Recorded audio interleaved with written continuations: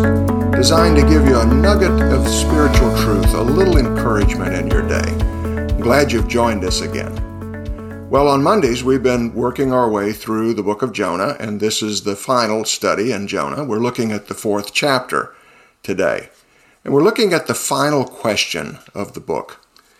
And the word of the Lord says this: "But it displeased Jonah exceedingly, and he was angry. And he prayed to the Lord and said, O Lord, is this not what I said when I was yet in my country? That's why I made haste to flee to Tarshish, for I knew that you are a gracious God and merciful, slow to anger and abounding in steadfast love, and relenting from disaster. Therefore now, O Lord, please take my life from me, for it's better for me to die than to live." And the Lord said, "Do you do well to be angry?" Jonah went out of the city and sat to the east of the city and made a booth for himself there. And he sat under it in the shade till he should see what would become of the city.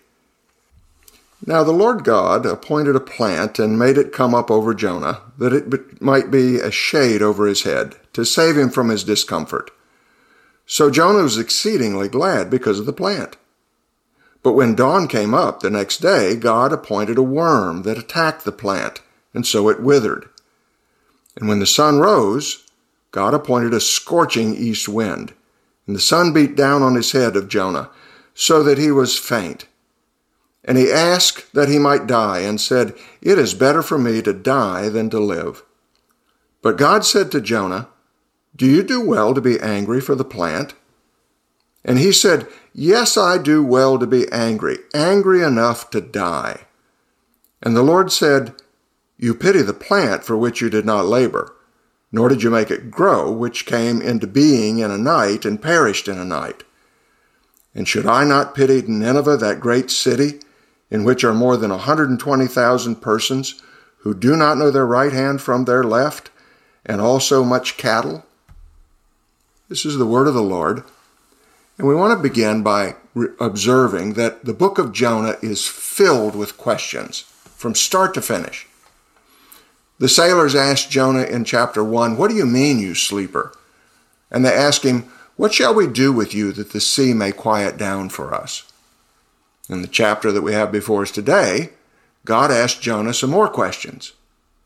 "Do you do well to be angry?" is a question that's repeated at least twice. "Do you do well to be angry for the plant?" is the second time. And finally, one last question: "Should I not pity Nineveh?" Now, of the 5 questions we find in Jonah, 4 are answered by the text.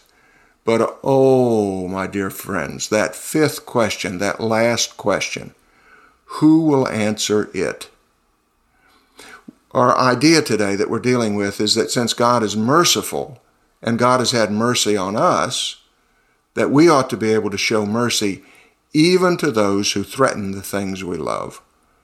And our study is going to revolve around these 3 thoughts. We're going to think for a while about Jonah's anger at God's mercy.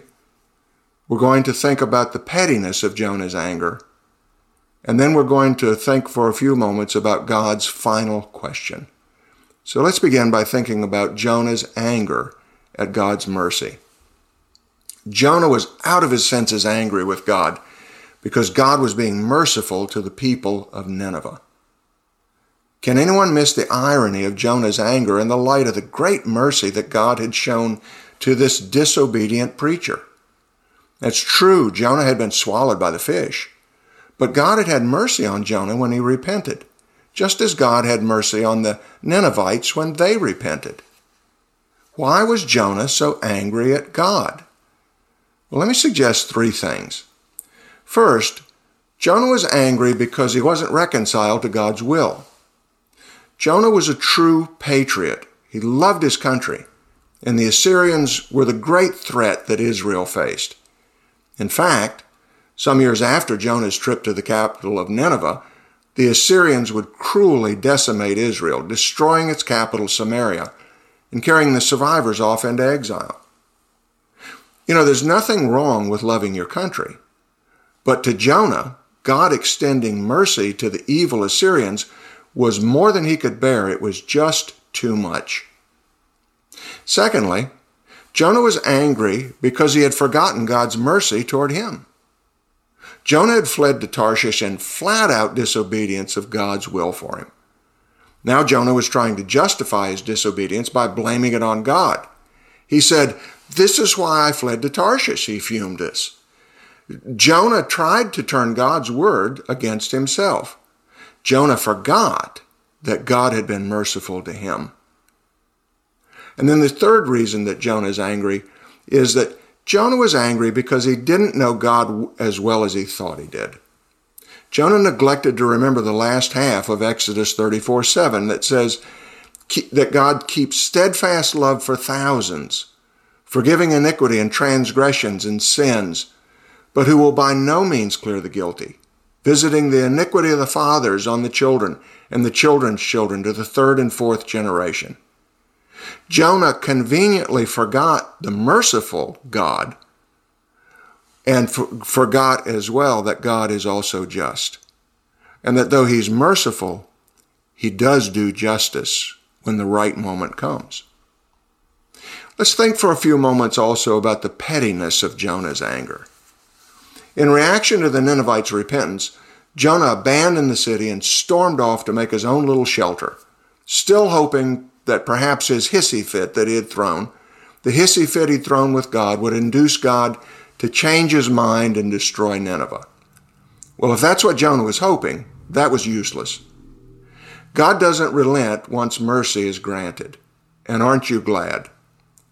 Rather than changing his mind, God gave Jonah a lesson in how unchecked anger corrupts the soul.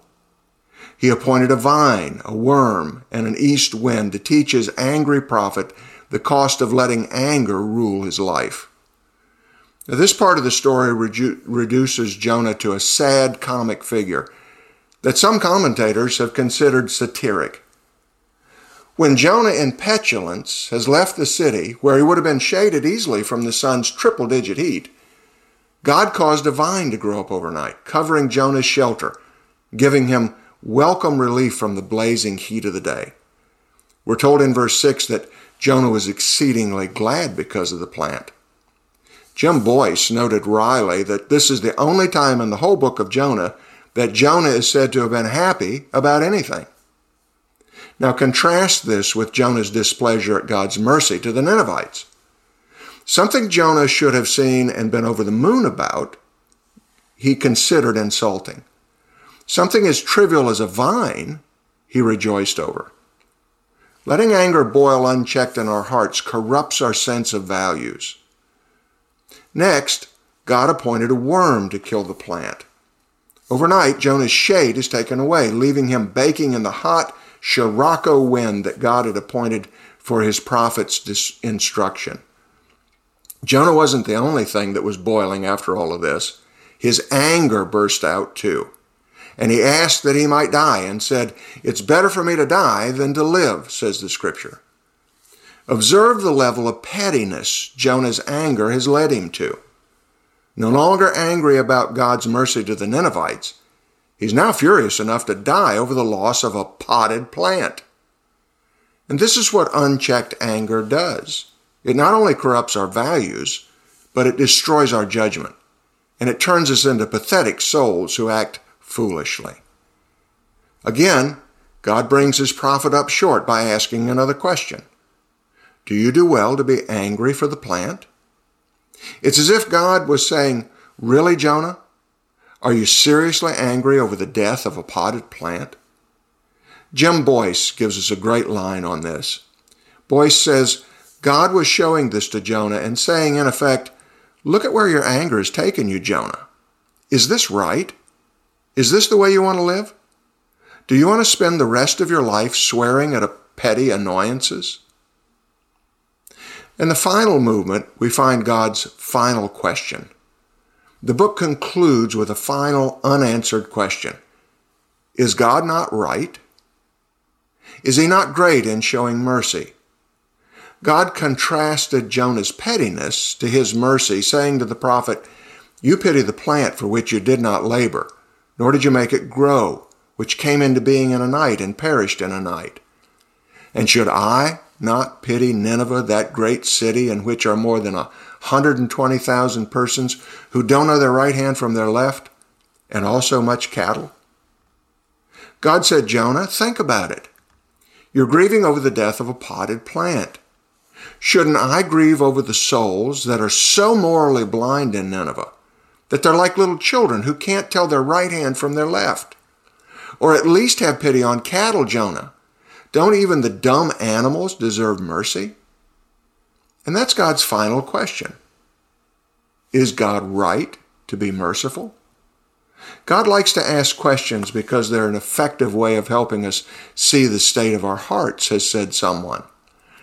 And this final question in Jonah, I want you to observe this. God's final question has no written answer. And Tim Keller helps us to understand the reason why the book ends this way. Keller says, we feel that there must be a missing page. Why would the story end so abruptly? One commentator, like others, suggests the book forces us to contemplate our personal destiny. It remains unfinished in order that we may provide our own conclusion. For you are Jonah, and I am Jonah.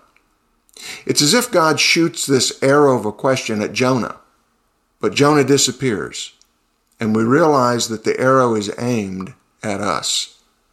How will you answer? In view of the tremendous mercy that God has given us and the amazing nature of God's merciful character, is it right if we refuse mercy to others, even if they threaten things that we love? The answer is up to you. Let's pray. Father, we thank you for probing questions that seek to teach us to examine our own heart and our own lives. For we are Jonah. We are those who let the things we love overwhelm the grace that we see modeled in you. Save us from that. We'll thank you. In Jesus' name, amen. Join us again next week for another edition of Monday Let's Talk. We look forward to seeing you then.